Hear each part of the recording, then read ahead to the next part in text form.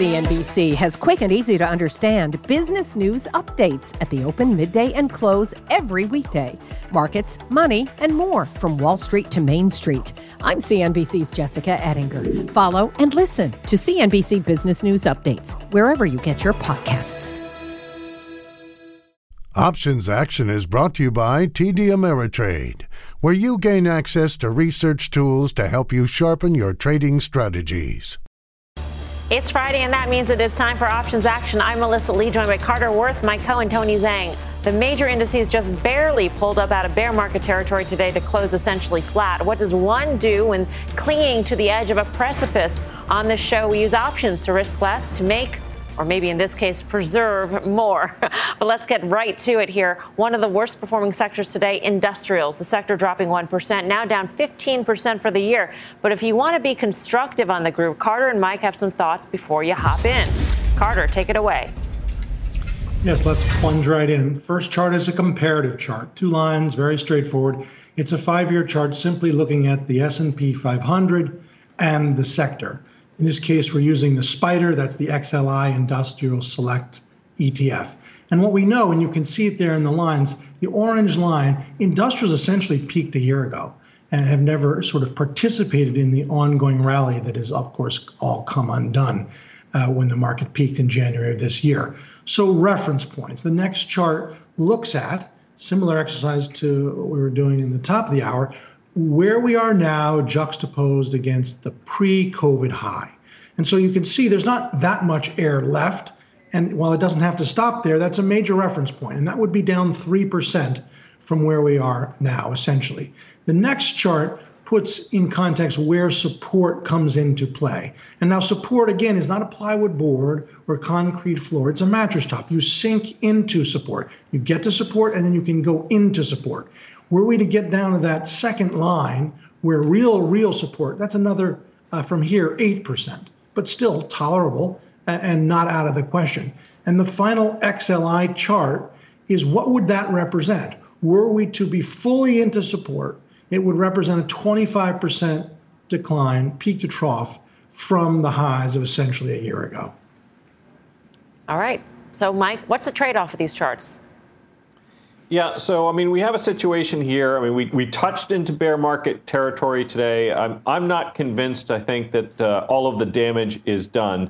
And, of course, in a situation like this, we have high options prices, but they are not necessarily expensive, given the kinds of moves that we're seeing. Now, of course, the real news for the industrials today was John Deere's results. I think John Deere's results really, a lot of people thought that might have been a safe haven, that agricultural equipment would be supported by high agricultural commodity prices. And what we found out today, of course, is that although we do have high agricultural commodity prices, they also have high input costs as well. And the results were fairly disappointing. So I think what we can do here is take a look at using a diagonal spread. Now, sometimes when I use diagonal spreads, we're looking to make sure that if it moves too far in one direction, even our favorite direction, which in this case might be just a little bit lower, we want to spread those diagonals out so that we are not spending more than the distance between the strikes. However, in this case, I happen to think that most of the damage to the industrials for now is likely has been done already. So I was looking specifically at the September 86 puts, purchasing those for about $3.65, and then selling the nearer dated June 84 puts against them for $1. Now, those June puts should decay more rapidly than the longer dated ones that I own.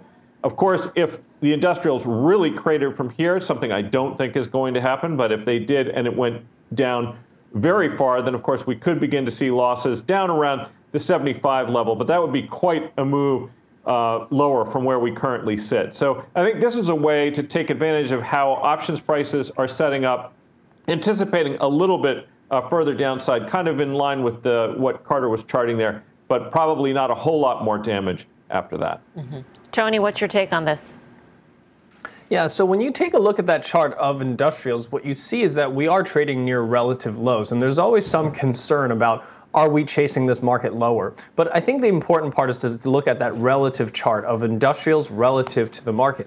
And if you look, despite the underperformance of the sector, over the past year or so, it's traded largely in lockstep with the market. And right now, we're actually near the upper bound of the range from industrials relative to the market. So I actually think now is a good time to look for an entry for industrials to underperform the broader markets. And if you look within the sector itself, Mike referred to the John Deere results today. That certainly is going to impact the industrials. But one part of the particular sector that I'm still paying attention to right now are the shipping names. If you look at Union Pacific, if you look at UPS, these are stocks that are recently broken below some major support levels that I think can see some further downside. But I think Mike's right, is that the damage is largely done, and I particularly like the strike prices that he has chosen on this diagonal spread because of the risk that he's referring to. He's paying more than the distance between the strikes. That means he does have downside risk. But if you look at the $84 level, that's my target level here, or some of the chart levels that Carter is referring to. And those are the exact levels that Mike has chosen to sell that short strike. That's where he's going to have maximum profit by that June expiration. So I like how we're aligning the technicals with the option strikes to try to maximize our potential yield on this diagonal spread. Last word, Carter. One thing to note, of course, all sectors are influenced by the market cap weighting of certain stocks. If you take this sector of 71 stocks, which is skewed towards Caterpillar, Deere, Union Pacific, and you equal weight it, the equal weight sector is outperforming the actual weight, which speaks to some extent that we're getting closer to the end than would be expected. All right. Well, as markets continue their wild swings, Tony's setting up short trades on a couple of already beaten up big tech names he thinks are ready to head even lower still. So, Tony, despite the reversal that we saw into the close, Apple is one name you're looking at?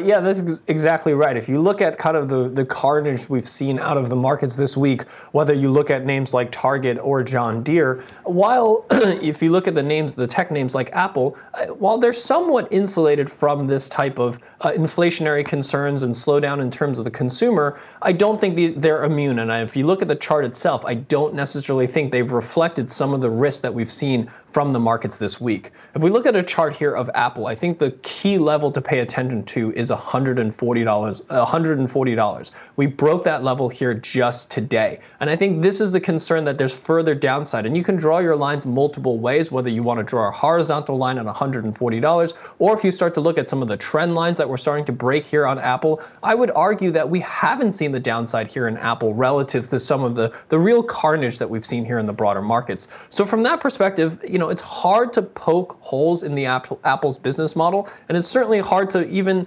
justify from a valuation perspective as to why this might be an opportunity to buy. But I think you really have to consider the fact that the market is not trading on valuations. It's not trading as much on fundamentals. And that's really why I think you do see some downside targets into that 120 level. Now, because we're cognizant of the fact that we are chasing near relative lows here on Apple, I do want to use a trade structure that allows us to risk a relatively small percentage of the stock's value. So I'm using a debit spread, specifically an out-of-the-money debit spread. I'm going out to June, and I'm buying the 130, 120 debit spread, paying earlier today about $2.33 for this debit spread. As of today's close, because the sort of buying that we saw into the close, this is trading now at about about $1.80. So you're actually paying less than 20% of the vertical width to pay for this debit spread. That's about just a little over 1% of the stock's value. This allows us to take some downside exposure and potentially play for a collapse in some of these names if we do see some further weakness, while risking a very small percentage of the stock's value to do so. Before we get to Mike's take on this trade, Carter, I want to know how you are drawing your lines for Apple. Well, just the way Tony's drawing, because Tony knows how to draw his lines. The point is, and we talked about this top of the hour, that first chart, Tony was showing where we are in relation to that spike high of September. Apple's made no relative progress to the market. And that spike high, Apple was trading higher above its 150-day moving average at any time in the past 12 years. And it's really never gotten over that moment of excess. All right. So now, Mike, what do you say? Well, a couple things. I mean, first of all, when Netflix announced that they actually had a decline in subscribers, that really shocked a lot of people. And of course, Apple is not the same kind of company as Netflix is necessarily. But, we have seen some real signs of weakness amongst consumers. And there's a couple things that we ought to just remember about Apple. Number one, there was a lengthy period of time where it traded at a multiple considerably lower than the one where it is right now. And the other is that if we have weak consumers, at some point that could hit them. And it'll probably come as a big surprise if and when it does. So I think that if we see anything like that, then there most certainly could be further downside for the name. All right. So, Tony, what's the next victim? Unfortunately, if you look at names like Tesla, you have almost an identical chart setup, and I would argue very similar, concerns around inflationary pressures and the slowdown here around consumer. And that important level here for Tesla is $700, which again, we also cracked today. And even at the close, we couldn't manage to get back above that $700 level. So from my perspective, you have the same risk here for Tesla. You're chasing near relative lows. And the way to do so, in my opinion, especially with the implied volatilities as high as they are, the IV rank on Tesla right now is at 80%. So the only way to potentially play for downside here is to use a similar trade structure that I did here for Apple, using the June 620, 600 put spread, spending earlier today about $7.80 for that debit spread. Earlier, as of the close here today, it's actually trading about $6.55. So I'm paying just about 1/3 of the vertical width here for this out of the money put debit spread. And again, the goal here is to consider the fact that I am chasing lows and I want to do so in a way that limits my risk. And here, by using a debit spread that costs $655 per contract on a roughly $660 stock, means I'm risking 1% of the stock's value. So very similar trade structure, almost identical trade setup from a chart perspective, and I would argue from a valuations perspective, far greater valuation that we've seen here on Tesla. So I think there's further downside potential in Tesla than there is in Apple. Mike, your take. Yeah, I don't think Tesla has ever really traded on its fundamentals, certainly not its trailing fundamentals. But the interesting thing about the trade structure that Tony is using here is that this is a way that you can take a relatively small amount of capital and apply a bearish bet to a very expensive stock, just in dollar terms. And that's not something you can do by shorting the stock. So if you're inclined to take his directional thesis, then I think this is a good way to do it. All right, still to come. Just because your crypto holdings have been smashed to bits of coin doesn't mean you can't rebuild something constructive out of them. We'll show you how. For everything Options Action, check out our website, sign up for our newsletter. Much more Options Action right after this.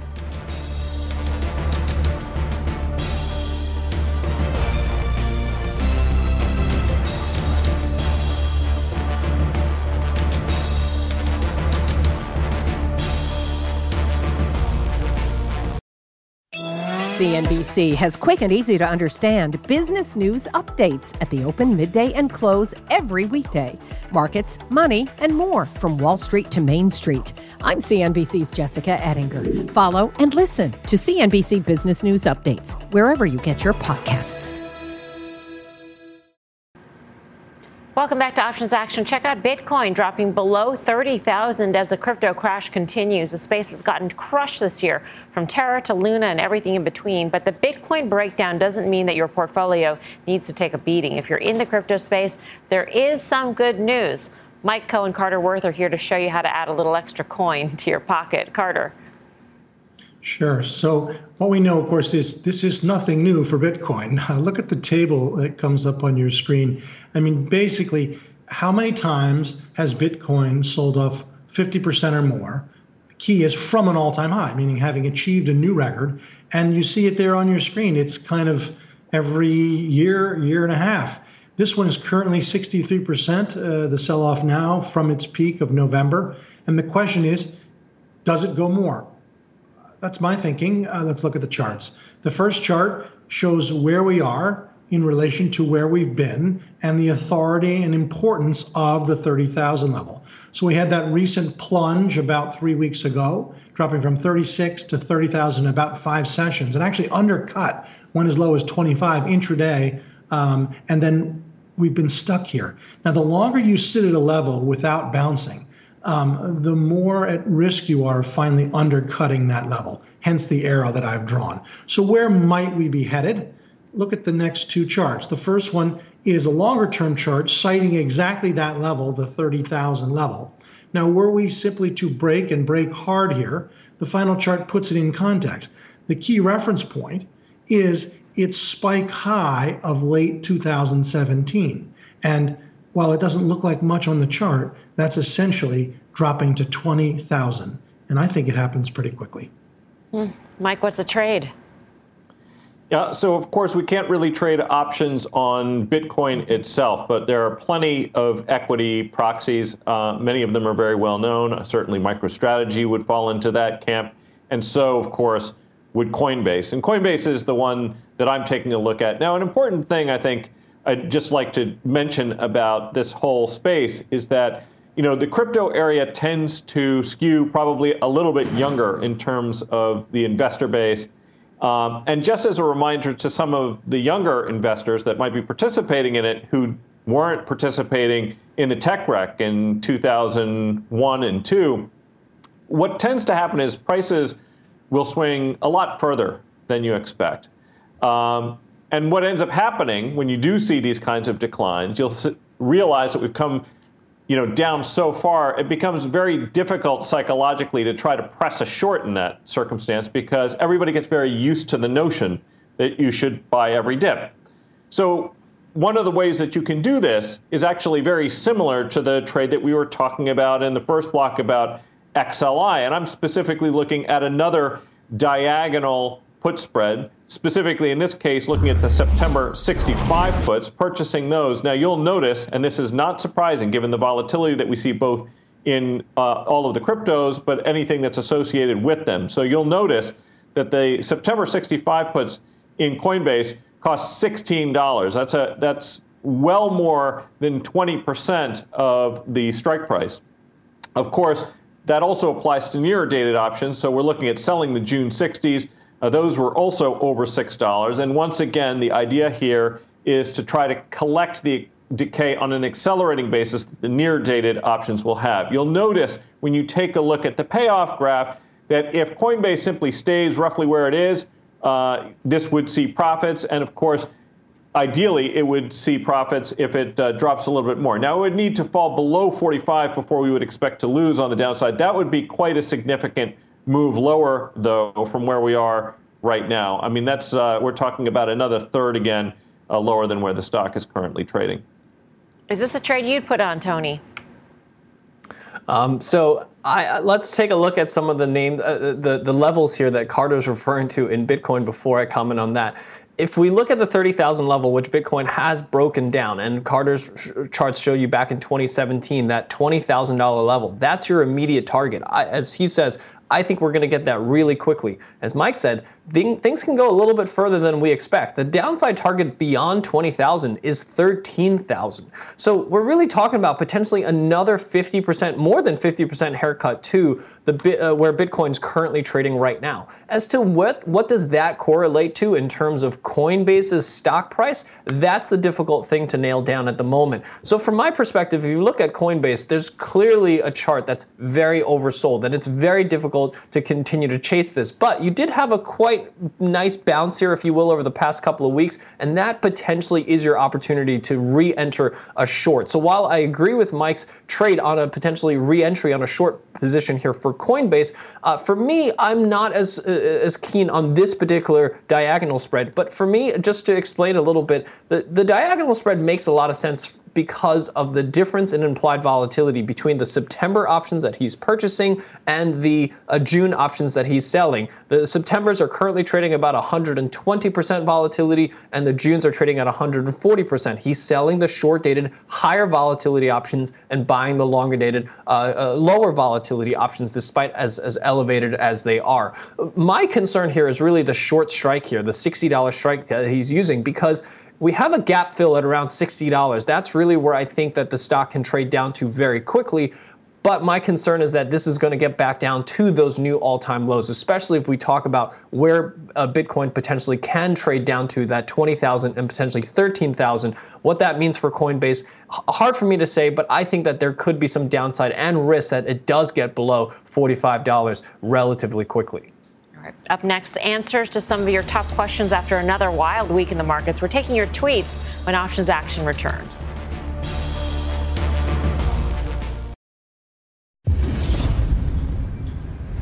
Welcome back to Options Action. Time to take your tweets. Our first viewer asks, Halliburton and Mosaic options are expiring this week. What do you suggest for the trade? Mike, what do you say? Yeah, so we had a call spread risk reversal on. I'm still long Halliburton shares, and I am inclined to sell some upside calls against it. So call spread risk reversals would set up an options trade that's similar to the position I hold in the underlying with my overlays. All right. Our next viewer asks, I own 100 shares of KWeb at 49. Should I sell a covered call at 32 by June 17th? Tony? When you're underwater like this on a stock and you want to sell cover calls, you want to prioritize capital appreciation. So use a low delta, 15 delta. That translates to about a 33 strike price for the June expiration. That'll collect about 1% over the next 30 days. All right. Our next viewer asks, do the triple Qs fill the 350 and 360 gap? Carter, take that one, please. Yeah, those are far above, right? The 348 exact gap would be a 20% move from here, and the higher one, the 360 that you referred to, would be 25%. I don't think those are in the cards anytime soon. All right. Up next, more tweets and the final call.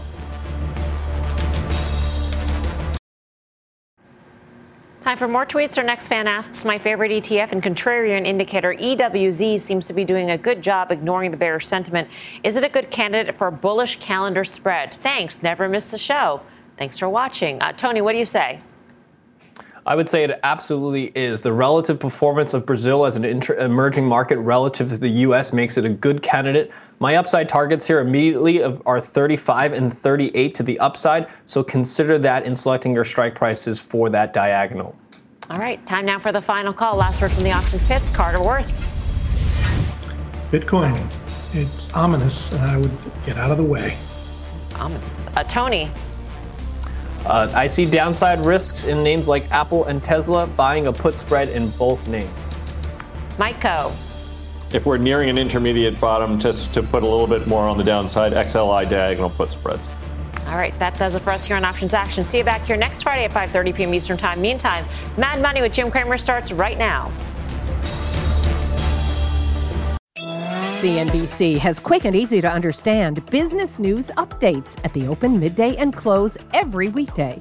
Markets, money, and more from Wall Street to Main Street. I'm CNBC's Jessica Ettinger. Follow and listen to CNBC Business News Updates wherever you get your podcasts.